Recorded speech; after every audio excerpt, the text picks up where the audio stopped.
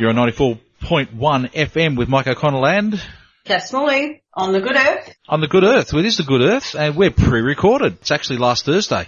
It is. Yep, and just a gorgeous day, absolutely gorgeous day, and hopefully... Beautiful Melbourne day. Beautiful Melbourne autumn. Perfect autumn day, that's what it is.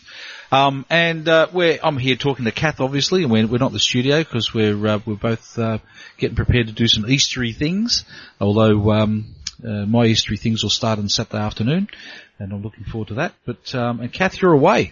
I'm heading off to Port Campbell to go camping. Oh, lucky you. And perfect weather for it. Hopefully I'll be up bush with no mobile coverage, no nothing. Perfect. No perfect. internet. That's not what we want our listeners to be like, but it's good to get away sometimes. No, but it's nice to have a break. As much as I love Melbourne, it's lovely to get away for a little bit. It is. It sounds like you're packing now, in fact. I will be packing very shortly. As soon as we're finished, I'll be madly. It's a huge job to go camping, you know. Oh yeah. It's I think I hit the road at 8:30 this morning, went and did a site check for a job that we're doing that was local. And then I've been up I started at the bottom of Sydney Road, recycled some stuff at the op shop, went and bought stuff in bulk, which is really good. Mm-hmm. I'm liking buying things in bulk. That's really nice. And made my way up to the top of Sydney Road and then came home and thought, now I've got to cook, now I've got to pack. Sandwiches. It's exhausting. No, it's exhausting. Sandwiches. That's what the pre-camping cooking's called. Sandwiches. Or look after yourselves. Camping's all about the food and the drink, so, you know. Oh, you're cooking for the camp, are you? Oh, okay. Oh, well, no. I've got a couple of things that I've had to pre-prepare and then put in the freezer. So, you know, there's a huge strategy that goes into camping over Easter. Yeah. So, because you've got to start with, you have to have fish on Good Friday. Whether it's religious or not is irrelevant to us. Sorry. Well, mate, it's always fish and chips on a Friday. Yeah, absolutely. Yeah, it's got to be fish. Yep. And then barbecue on Saturday night because it's camping and it's a barbie. And then you got to have a lamb roast on the Sunday, you know? You're having a lamb roast while you're camping? Absolutely. Wow, that's pretty flash camping. Yeah. Well, it's the conversion of the 44 gallon drum. It's, I don't know. It was a beer drum of some sort, some sort of keg. Yeah, a keg. Yeah, usually about 60 litres. Converted into a spit roast and the lamb's going into that. Awesome. And then the chicken curry, this is my menu for the weekend. Wow. And then curry. The chicken curry that's just cooling off on the stove now will go into the freezer, and so the theory is that you freeze it and by the time you defrost it on the Sunday, it'll be okay. It's ready to go. You eat better on camping than I do normally. Well, you know, it's all about the food. Wow, absolutely, I suppose. Yeah, I guess. You know what happened is we've been camping with these people for probably 20 years. Right. All children, you know, when they were little, who are now all young adults. Yep. And one year we had a neighbour come along who is Greek, and his mother prepared the lamb for the Sunday. Oh, yum. And since then we just can't go back, you know. Not that my lamb roast is going to go anywhere near Nonna's, but it's all about the food and the company and the drink. Got a nice steep walk down to the beach, so that'll be lovely. All right, so as we speak, you're sitting around on a camping site somewhere, swanning around, just waiting for that dinner to be ready, eh? Well, yeah, except it's only Saturday morning, so I'll be thinking about, will I have another cup of coffee, or will I have a hot cross bun, or will I wander down to the beach? Or will you have a red wine in advance? Well, not before midday. No, you'll have an hour or so. That's a bit of a red. It's after midday somewhere in the world, isn't it? It is, yes. Don't they say that up in Darwin? It's after midday somewhere in the always after midday somewhere in the world. So exactly. Yeah. Hey, I've got an awful lot of mulch that needs doing. What needs doing? Or you got an awful lot of mulch?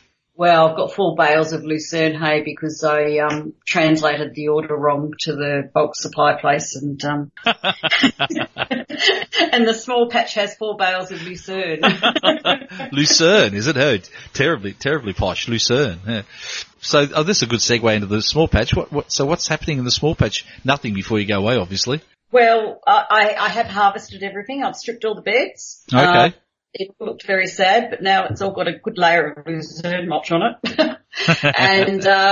And the one bed that was going to have broad beans in it has actually got 3 bales sitting decoratively posed on the top of the bed. Oh, I see. Except because it's been so wet, you walk in the front gate and it all smells a bit damp. So yeah, I might have some lucerne to share if you wanted it. So fair enough then, yeah. Oh, I reckon I could use, it goes an awfully long way. It does. I reckon I could use probably, 30 or 40 bales in my place. Yeah, well, I pulled one bale apart and I mulched the 2 central raised beds, and I mulched a separate area where I've just put some peas in and put some broccoli and collie, and I thought, the lucerne's fairly loose, the seedlings will come up through that. You hope? And then that was last weekend. And then I had looked just before and they're smothered. Of course they are, yep. Yeah, the birds get into it and toss it around a bit, yeah. So, there's, lucerne coming out of, everywhere at the moment. So, so that's a small patch we've been overtaken. It'll rot down, okay? It won't be too long before we're sitting around talking about it going, what happened to all that mulch? Didn't you mulch just not long ago? And you go, oh yeah, it's all rotted into the ground now. Well, I'm actually thinking because when you first buy it, it's, quite dry. But because it's been sitting around stacked in my little garden, and we've had so much rain, it's kind of all gone very wet, and I'm thinking, could probably spread it around quite easily. Well, not easily. It's actually time consuming, so. Yeah, that's the only problem with it. It is very time consuming, and you don't want to smother stuff, so yeah. So you got all your broad beans and everything in last week? No, I just got some peas from the, seedlings and popped those in. Right. So they've gone in, on the side fence that gets all the north light that nothing grows because of the pitostrums that are over the other side of the fence, so. Why I'm trying again, I don't know, but I am. It's just because the roots are just sucking all the life out of the soil, or? I think so. So I did go very heavy-handed with the lucerne there and thinking, well, nothing will hurt. Well, that's true.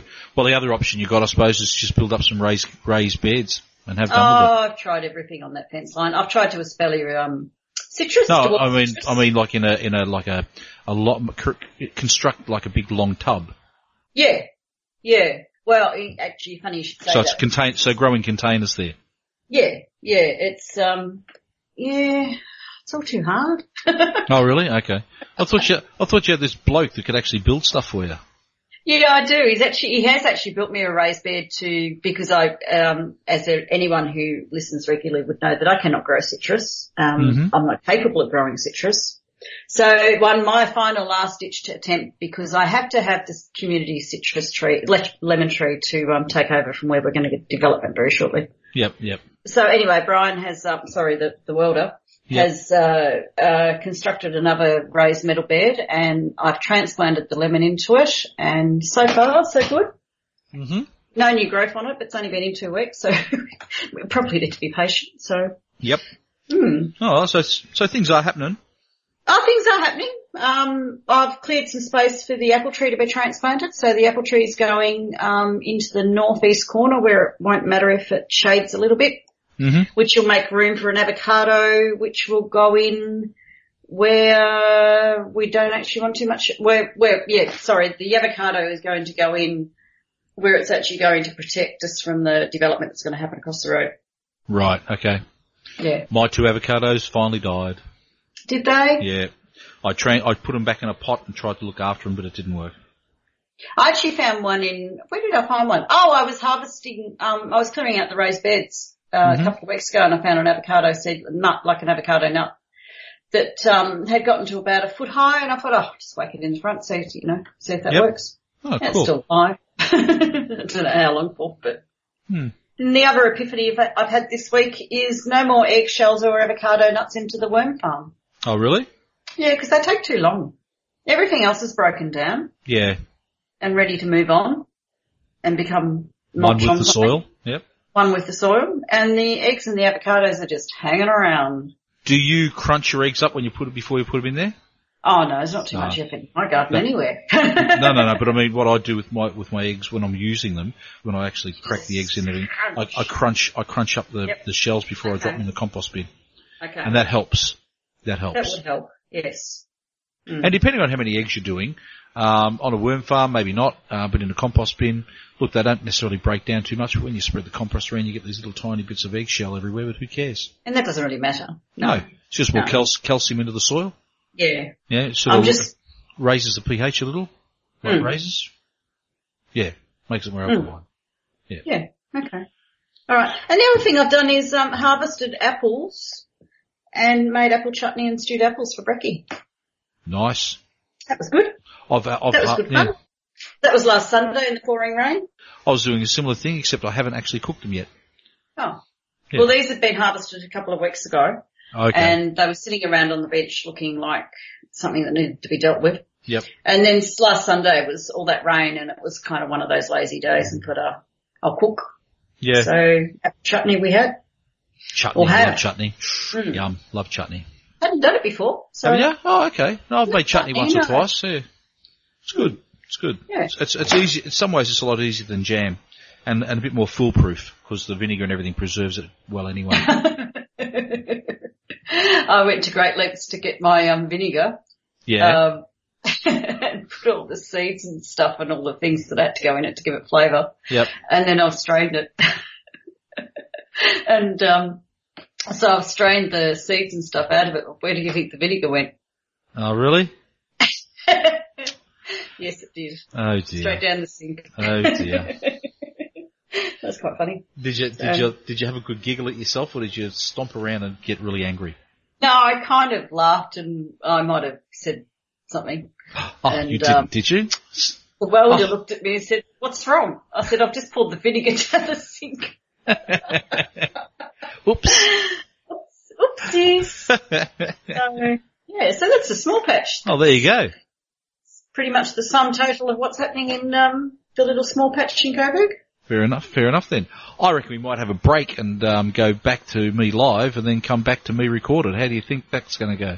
Oh, that'll just confuse everybody, Mark. Excellent. Let's do it then. You're on 94.1 FM, 3WBC with Mike O'Connell and... Absolutely, on the go. And we're going to be back in our pre-recorded glory in a few minutes. See you soon.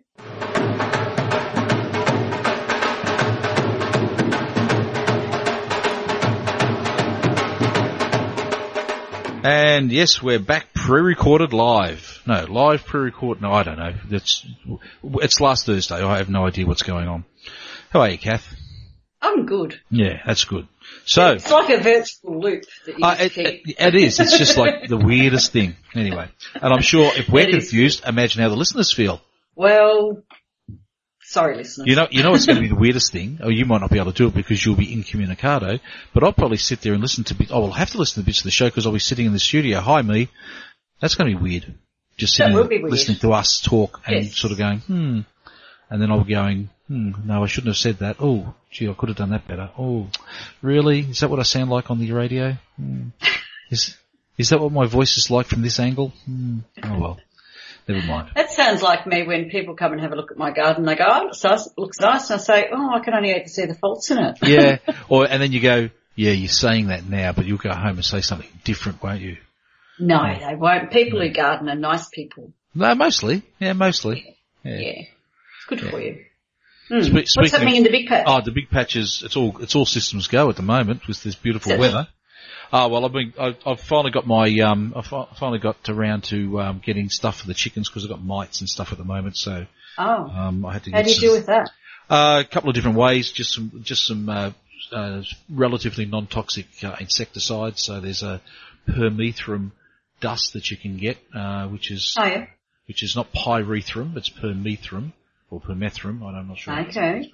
And I thought it was pymethrin at first, so I've got a bottle of pymethrin there that I can't use now.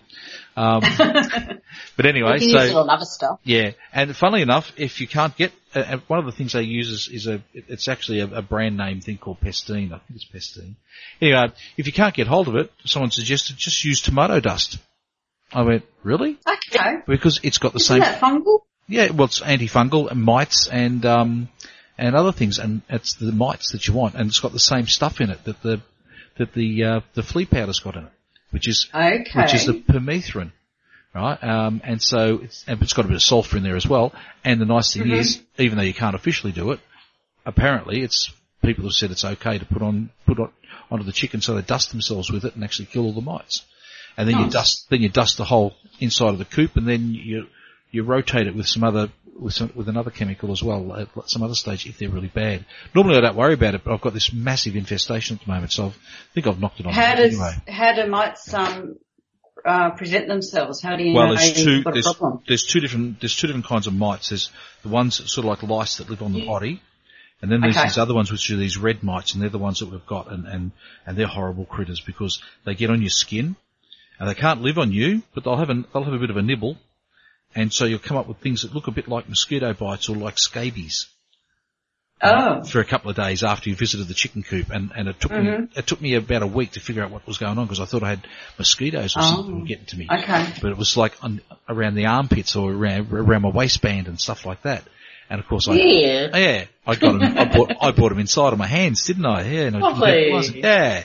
So Okay. so what I've been doing is I've been applying insect repellent all over my arms and stuff before I go in to actually get the eggs and stuff.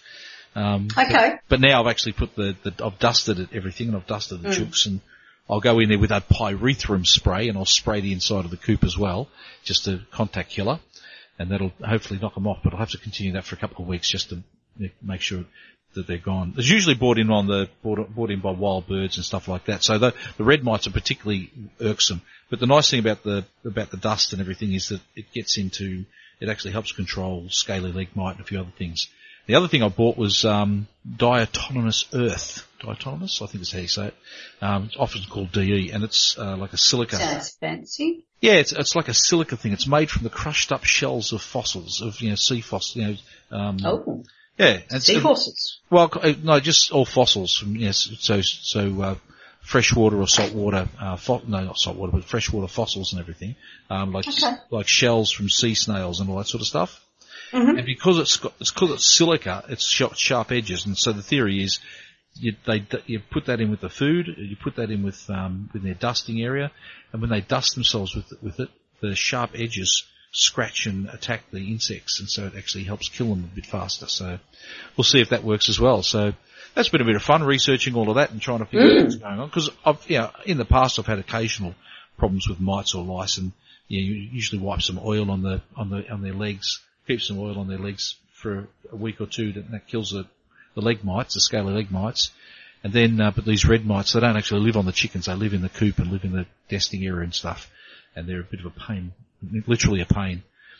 Bit of a nuisance. Oh yeah, absolutely. And they drive the chooks nuts, and if you get a really, really bad, severe infestation, they can actually make the chooks anemic and even kill them. Oh, okay. Ready mites, don't like them. Yeah, so anyway, that's been one fascinating thing that I've been doing. Okay. Got What else? Another garden bed ready for putting in the broad beans, a bit like you. I was setting up the broad beans and a few other things. So I was going to do them last week, but I'll probably do them this week. And I'm in the middle of pruning. Boy, am I pruning. Pruning? What are you pruning? Just about anything that doesn't move. Anything that doesn't fight back, I've been pruning. I've been getting out the front and pruning some stuff that I needed to. It's not going to all have new growth. It's going to burn in frost, is it? No, it shouldn't be. It should be okay. No. Okay. All right. They're large established trees. Now, the main reason I'm pruning them is because the tree loppers came in, courtesy the owners of the high tension power lines that I live next to. Oh, okay. We're on an easement, and so the easement says you're not allowed to have trees more than 3 metres high in the easement section, which is the second half of the backyard. And that's where all my fruit trees are. So the guys came around and said, look, that's got to come down, that's got to come down, that's got to come down. And I said, well, you're not touching the fruit trees, because last time another team that came in to touch the fruit trees who said they knew what they were doing, just hacked them. And the apple tree took 3 years to recover. Yeah. So I was not happy. Well, one of the apple trees anyway. So I had a chat to him, and they were supposed to be back today, actually, taking down big Melaleuca and a few other things, or one thing in particular. And I said, well, look, I'm going to do the pruning of all the fruit trees, because I've got olives and everything that are just about ready to pick. And he goes, well, if you want to take care of that, then my guys will chuck it in the mulcher for you if you want. I went, okay. So sounds good. So I thought, oh well, I better get out there and actually cut it all down. So yesterday and today I've been pruning like a mad thing, and taking advantage of getting some bigger branches down that I normally wouldn't take care of with my tiny little pruner, my mulcher, and they haven't turned up. So I don't know what's happened with them. But that's okay. They'll contact me next week probably, and next Friday I'll I'll do it instead. But that's been good. So it's actually been a deadline that I really wanted to make. Always good to have a deadline. Oh yeah. And so, but the thing is I've got three olive trees, and I've had one of the olive trees in. The first one I planted has been in for a long time, and it's the first time it's really produced. Second time it's really produced a really good bunch of olives. And last time I think the birds got most of them because I wasn't ready for it. This time, just with the prunings that I'm doing off the tree, so I'm lopping it down from about 3 metres down to 2 metres, enough chance to grow. I haven't finished yet, and I've already got about 5 kilos of olives, fresh olives. Now I've got to process them. That's going to be fun as well. And I looked at them, I checked them out, and they're really tiny olives, so I think I got diddled when I first bought this tree. I think, oh yeah, mate, it's a really good olive tree. Yeah, no, I don't think it was. But anyway, I've got two of the other olive trees are nice big olives. And so that they're going to be good. And they've just started producing this year. I don't know if it's worthwhile trying to preserve them. But what I might have a go at is, I don't know, crush them up in something. Put them inside a pillowcase and beat the living daylights out of them with a hammer. And see if I can extract. That's fairly violent. Oh, well, that's what you do with them. If you haven't got a press, that's what they do. So they, in a pillowcase. Pillowcase? Yeah, you usually press them in a pillowcase or a calico bag, and that's squeezed, and all the moisture comes out and leaves all the pulp behind. Okay. So where's the oil go? The oil comes through the pillowcase into a container. So you basically, you smack it with a hammer or with a big piece of wood or something like that, and break up all of the olives, and then you leave it in a bucket, hanging above a bucket, and all the juice comes out. Okay. And oil separates and goes to the top. Now, I have no idea how much oil I'm going to get off these things. I have no idea whether or not how much I'm going to be able to beat the living tar out of them to get the oil. So we'll see. I'll just have to imagine it's somebody I don't like. Yeah, okay. Well, I was whacking my boots together the other night, getting rid of the 2 inches of mud on them from being on a wet site. Yep. And I was thinking about a certain dog. Come here, you little mongrel. Yeah. Well, he barks outside my window when I'm does trying he? to sleep, and I'm thinking as I'm whacking the dirt off my boots. Yes, I get that. You should set up You should set up a citronella spray or something over the fence. Just perch it on the fence, and every time he comes around and starts barking, spray. Yes. Or lie in Why wait. citronella? Oh, or lemon juice or anything like that. Okay. It's not poisonous or anything. It just stings like crazy and sort of puts them off. Oh. I wonder if I could projectile over 2 houses. Is that how far away the dog is? No, there's 2 dogs. Two dogs. One actually knows how to bark, and does it quite regularly. Right. Outside our window. And, the other one, barking's a loose term. Right. I'm not quite sure what it does, but it makes one hell of a racket. But anyway. There you go. Well, that's an idea for you. Joys of close inner city living. Yeah. Well, you could always give it a nice piece of steak with some Prozac in it or something. Not that I'm condoning anything like that. It's meant as a joke. It is a joke. Don't try this at home, anything kiddies. that would hurt animals. And, no. Thinking about your Except olives, I'm thinking about how many delis I've got so close to me with olives and pillowcases and harvesting olives. Geez, that's a lot of work. It is actually. It's quite a bit of work. Yeah. So, but I had to prune the trees anyway, and I've got at least 4 to 5 times as many olives left on the tree, at least, because all I've been doing is pruning the top. And it's just like crazy stupid how many olives there are on it. And you don't realise until you start picking them off and you go, no, that's a lot of olives. And and I'm only on the first tree. The second tree has got hardly any olives on it, but the next tree, which also has about a third of it taken down, it's got massive of olives, but they're all green. The other ones, they're already going black, but this one's still green, but they're big olives. So this one I might actually selectively harvest all the big ones and actually try and preserve those. So I'll have some green olives hopefully in a couple of weeks. Which would be nice. Oh, it sounds wonderful.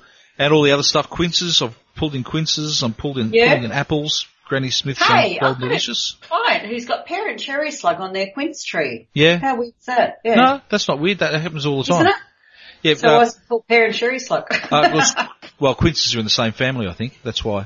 Are they? Oh. Yeah. So yeah, it's actually quite common to get them on quinces as well. Sometimes you'll get them on apples, but not very often. Yeah. They usually hit chair and perry. Pear, cherry, quince, and there's 2 or 3 others that they hit on as well. I didn't get many this year. I don't know whether it's because of the chooks or whether it's something else. And that was the other thing I was supposed to do today, pick up another 4 chooks, but that might have to wait till Saturday. You're right. It's in the rosaceae family. I didn't know that. There's my lesson for the day. Well, there you go. I knew it was in the same family. I just didn't know what family it was. No, roses, apples, Oh, yeah. cherries, pears. Yeah, they're all rose family. Oh, yeah, cool. Rosaceae. Rosaceae, there you go. There you go. Yeah, and what else? What else has been doing? Oh, just general clean-ups and bits and pieces, and also I'm going to put in, got some spring onions to put in, a few other things because they can put them in any time of the year. I'll clean up some of the pots. I've moved a few pots around to give myself a bit more room around near the side of the house, and I've got all those fruit trees, but they might wait until it gets a bit cooler. I'll just put them in over winter or something, I think, because they're all in pots. They're okay. Got to move some of the ones that won't die back in winter. I've got to move them back under the covers before winter / very early spring comes, so I don't get frost. So yeah, I've got a bit more work in front of me. It's crazy. Yeah, I've got a bit of work in front of you. Crazy stupid. That's the trouble with having a big backyard. See, I would look at your big backyard and I go, oh, that's just all too hard. Let's go and see a movie. Yeah, well, I do that. That's the problem. And then it gets out of control and I have to do something. But what I've been starting to do is go, okay, let's forget about all of that backyard. Let's just focus on this little area here. Right. Yes, you do need to break it up into bits. Into bite-sized chunks. Bite-sized chunks that you can deal with. Yeah, because that's that thing about, how do you eat an elephant? One bite at a time. One bite at a time. Something for all our VCE student listeners to take into as they're progressing through their journey at VCE. Yep. As I would have told my children, one bite at a time. Exactly. Make a list. Yep, and then just tick them off one a bit at a time. Don't get overwhelmed. Yep. Yeah, keep the end goal in mind, but give yourself little tiny subtasks to do that you can tick off. The funny thing is that when I start getting stressed and busy, I'm so busy making lists that I don't actually get anything. Well, that's the other danger, isn't it? And that can happen, yeah. So you spend all your time planning and no doing. Yeah, absolutely. Yes. So yeah, that's what's happening. And so that's the big pitch. The rest of the weekend we'll be doing stuff like that, I guess. I'm sort of just ducking down, not going away, but just ducking out, seeing a few friends, and Sunday night going around for dinner with a friend that I've known since she was a little kid. She goes, come around for dinner. I'll cook something. Oh, okay then. What do you want to cook? Oh, I don't know. What do you like? Little Asian girl. Oh, what about chicken con carne? She said. And I went, yeah, okay. Not chicken. Okay. Chili con carne. And I went, chili con carne. Yeah, because con carne means with chicken. And I went, okay, that's suitably Asian. Yeah. But anyway, I was expecting her to come out with this glorious Asian dish. She goes, no, chili con carne. And people can bring their own desserts. How's that? I went, oh yeah, fair enough. Okay. So I'll probably be bringing something like quince and apple something. Quince and apple stew, quince and apple tart, quince and apple something, quince and apple with quince and apple. But I'm pretty sure it's going to be something to do with quince and or apples. Okay. That's what I've got a lot of at the moment. And crumble? Maybe a crumble. Yeah, maybe put a crumble on. And cream? It's got to go with cream. Yeah, it's got to crumble. Okay. Yeah. So if it's a crumble or a pie, it has to come with cream. It's just silly. It's just the rule of the universe. It is. It's the rule of the universe. The only time that the cream the cream can be substituted for is if it's sour cream on potatoes, and in a pinch you can actually substitute plain yogurt. Okay, that's healthy. Yeah. Yeah, and it tastes almost as good too. But I don't think yogurt would go well with. You know what I do like having as a dessert when they're in season, and I did it this year because all my grapes have finished a few weeks ago. You just get some grapes, put a handful of grapes in a bowl with some plain yogurt, stir it all together. Yum, nice and simple. Yum. Yeah. Sounds good. Yeah, it is good. Looks good, feels good, are good. Remember those old ads? Probably some of our listeners might, with Hell Todd. No, I don't remember that. Well, you didn't watch enough late night TV when you were young. Possibly not. With Hell Todd and Benny Baubles and Leon the Watch King and all those things, yeah, crazy. I reckon we're done on the big patch. I know I'm done. We are. We're done on the big patch. Have a break and come back and let's talk about what to put in this month. I think that's a good idea. Okay. Well, it's back to me in the studio, I guess. That's weird. Okay. Bye. You're on. Oh, yeah, go on, say it. You're on 94.1 FM, 3WBC on The Good Earth with Mike O'Connell and Kath Smalley. Yeah, and Mike O'Connell. And Mike O'Connell. I said that. Yeah, I know, but I'm here twice. Okay.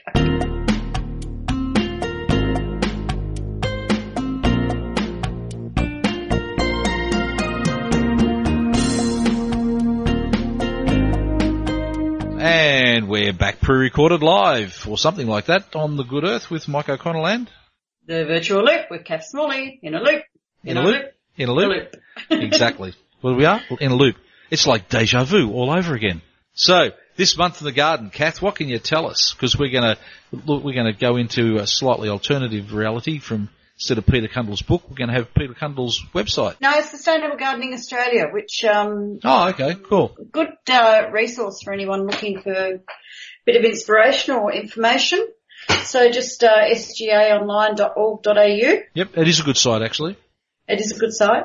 And then you can surf your way to their monthly guides. And I don't know, I can never work out whether Melbourne's supposed to be cool to cold areas or temperate zones. I call it cool temperate. Well, that's helpful when they've got cool to cold areas and temperate zones. Well, the nice thing about it is most places have got a couple of microclimates that can be either. Yeah. So, well, their definition of cool to cold areas is low temperatures for extended periods of time, i.e. all of Tasmania, most of Victoria, the Southern Highlands of New South Wales, the ACT, and a tiny southern bit of South Australia. Oh, what about the tablelands in Queensland? Not even going there because they might be listening, I suppose. Warm areas are frost-free or occasional light frost. So north of Coffs Harbour, lovely part of the world. Yep. And all the way across to the west to Geraldton. Well, there you go. Well, I would have said Melbourne's like that as well. Light frosts occasionally. We very rarely get heavy frosts. We don't get that many frosts anymore, do we? Well, especially close to the sea. When you're further inland, when you go, if you're only 10 to 20 k's from the coast, you don't get many frosts. The temperature's much milder. If you go further than that, or if you go over, say, if you get as far as the other side, just the other side of Mount Macedon, or even just this side, or heading out towards past Knox and everything, you can get quite cold weather over there because you're much further from the coast. Okay. Well, according to SGA, a temperate zone is the occasional winter frost, which is pretty much the rest of Australia that we haven't already spoken about. Yep. Most of the inland and some areas of Victoria, most of South Australia and the southern area of WA. So there you go. I'm still confused. Yep. Are we temperate or are we cool to cold? I would reckon that we can be either, depending on what I want to plant. Yeah, and if you're in the suburbs, I would say you're more temperate because we have the heat island effect. So in the city, it's anywhere between 1 to 5 degrees warmer than it is in surrounding areas. If you're in the outer suburbs, then it's a bit colder. So you could potentially say that I'm probably more temperate because I'm more of a heat bank. Oh, yeah. And you would be more exposed on... A little bit more. Yeah, I am a little bit more, but I don't get really heavy frost very often. I get light frost, but I very rarely get a very heavy frost. Occasionally I do, so that can cause some problems. But if you're only doing it once or twice, look, you might lose one plant here and there, but when they're established, they're fine. Yeah. Like you said, it's only when you've got fresh new growth that frost is usually a problem. So, according to SGA, we should be having a look at some herbs in the verbs. Yeah, what kind? Coriander. Oh yeah, that sounds all right. My trick with coriander is I buy a kilo bag from the Asian grocer and I put it in a nice lovely jar because it's got to look decorative. This is coriander seed? Yeah, coriander seed. So coriander seed that I said to somebody, can you go and get me some coriander seed? So they came back with a kilo bag and I thought, what am I going to do with all that? Yeah. So I started doing successive plantings. Oh yeah. So it bolts really quickly. Yeah, it does. So, but if you do a continuous, so if you got a kilo bag from the greengrocer, that breaks the bank, like a couple of dollars. And I just sow it every couple of weeks. Well, that's a good idea. It keeps me in coriander. So don't mix it up. Don't mix it up with celery or with parsley. No. And then accidentally put it on your eggs. You don't know which one's which because they both look the same. Yes. Well, and you get a smell on your hands. You go, oh no, it's because I brushed against it. And then you sprinkle it all over your eggs, and you take a mouthful, and it's like the heating quality. It is the scrambled eggs with coriander does not go well at all. At all. No, it doesn't appeal to me. No, it didn't appeal to me either. Yeah, it was like, oh no, what have I done? Yeah. All right. The other thing you can put in now in the herbs in the birds would be some mint, which I've just done this week, literally. What kind of mint? Just common mint. Just common mint? Yeah, the same mint that used to grow around the cubby house when I was a kid. Yeah, spearmint. Yeah, okay, whatever. No, well, I'm just saying that's what common mint is actually. Is that what spearmint. it is? Yeah. Okay. Oh, I just call it common mint. I'm just a horticulturist. What would I? If you actually see the spearmint leaves, the lolly, you have a look at the shape. Have a look at the shape of those and the shape of common mint. It's the same shape. Is it? Whereas other mint's different. So if you get, what they sell is chocolate mint, which is actually peppermint. It's a different shaped leaf, or if you get lemon mint, it's a slightly different shaped leaf. The other thing that's really nice is Vietnamese mint. Yes. Yeah. Very much. Needs a lot of water though. Can't let it dry out at all. Mint needs a lot of water. Oh yeah, but Vietnamese mint even more so. They're sort of a boggy almost. All right. Okay. All right. And lemon balm's the other herb that you can be putting in. Oh yeah, cool. Have you ever grown lemon balm? I don't think I have. No, I haven't. Might give that a shot. Yes. And what else? Well, all the things that we've been talking about. Carrots. I did sow carrot seeds this week. That's the other thing I didn't mention before. I've got all the carrots are up and running, and yes, the I've got carrots that are up and running. Radishes, the radishes are ready to pick, so that's even better. Mm-hmm. Yeah, very good. Okay. All right.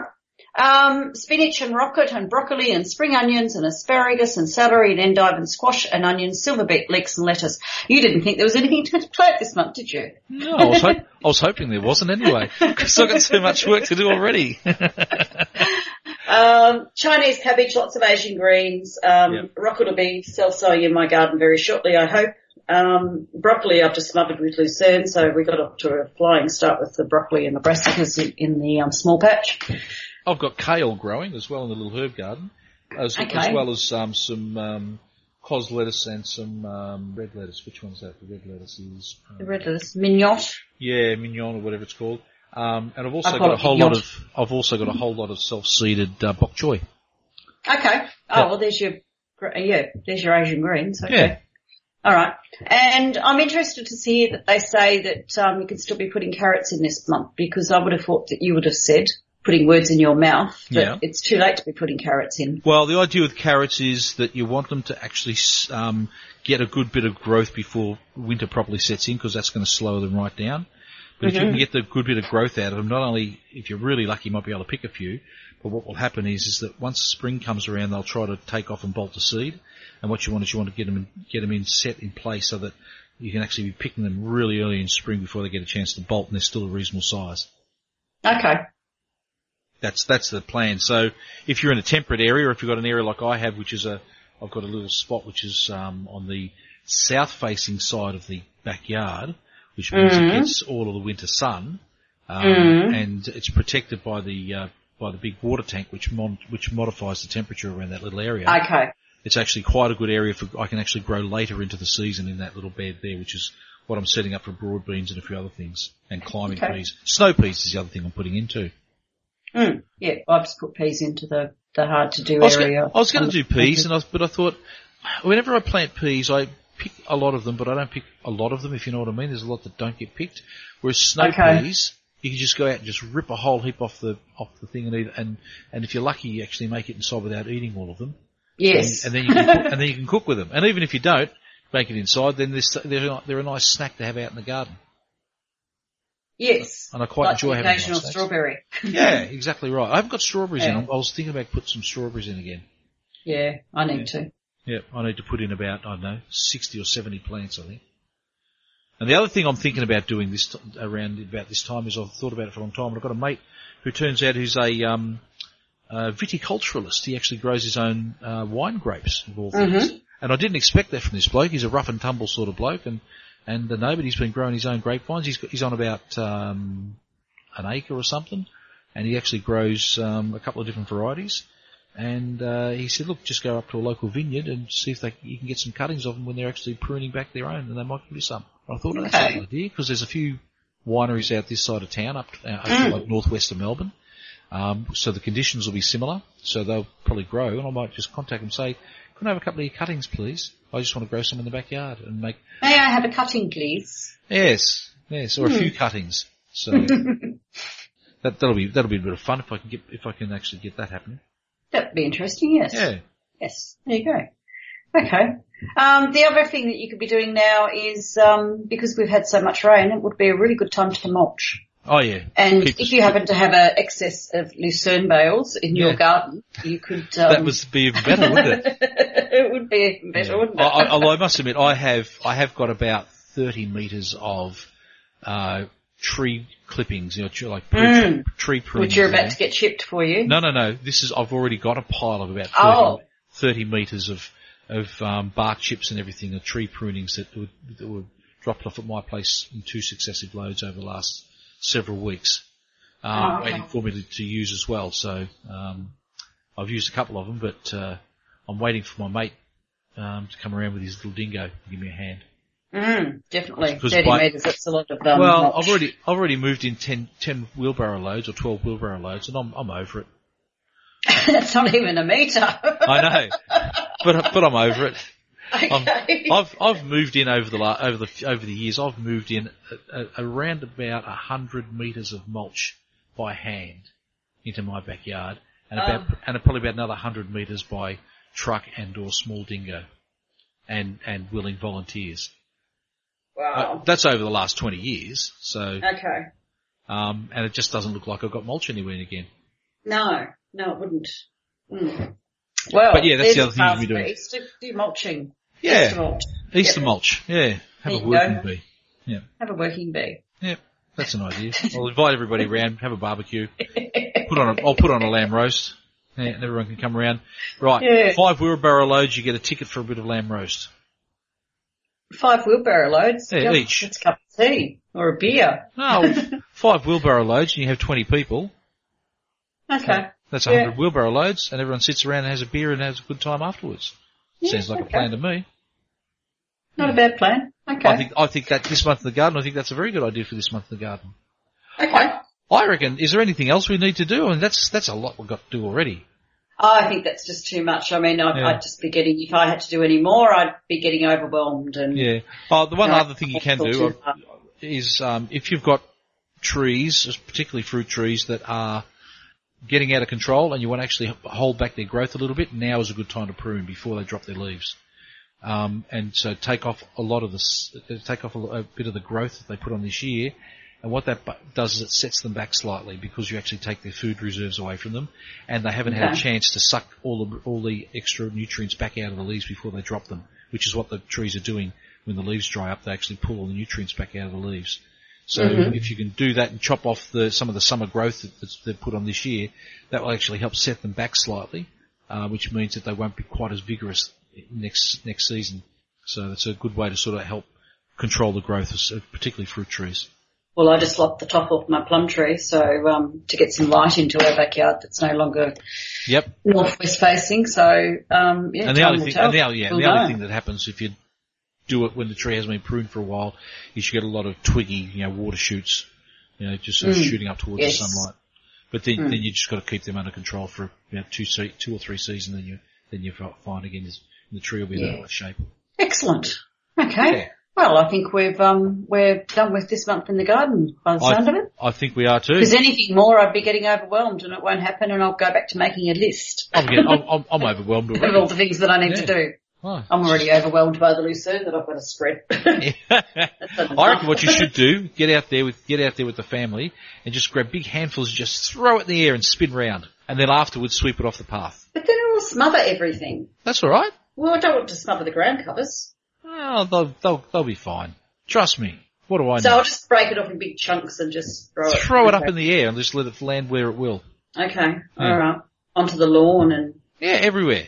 Onto the huge patch of lawn that we have in our patch. What, the 1.25 square meters. Yeah. Yeah, the one that can be done with the garden shears or the battery operated whippersnapper. Awesome. No lawnmower required. Yeah. Oh, you should get yourself a hamster. That'll do it. Yep, that would do it. Yeah. One rabbit, get one feed off that. That'd be I think we'd be starving the rabbit, quite frankly. Yeah. All right, well that's enough from us. All right. I reckon we should go. It's back to me in the studio, and we'll be live again in a couple of weeks' time. It'll be May. It will be May. Come what may. Yep. Come what may. All right, we're rambling now. It's time to go back to the studio. I think it's time for you to finish packing and going away. All right. See you in May. Yep. See you later. Bye.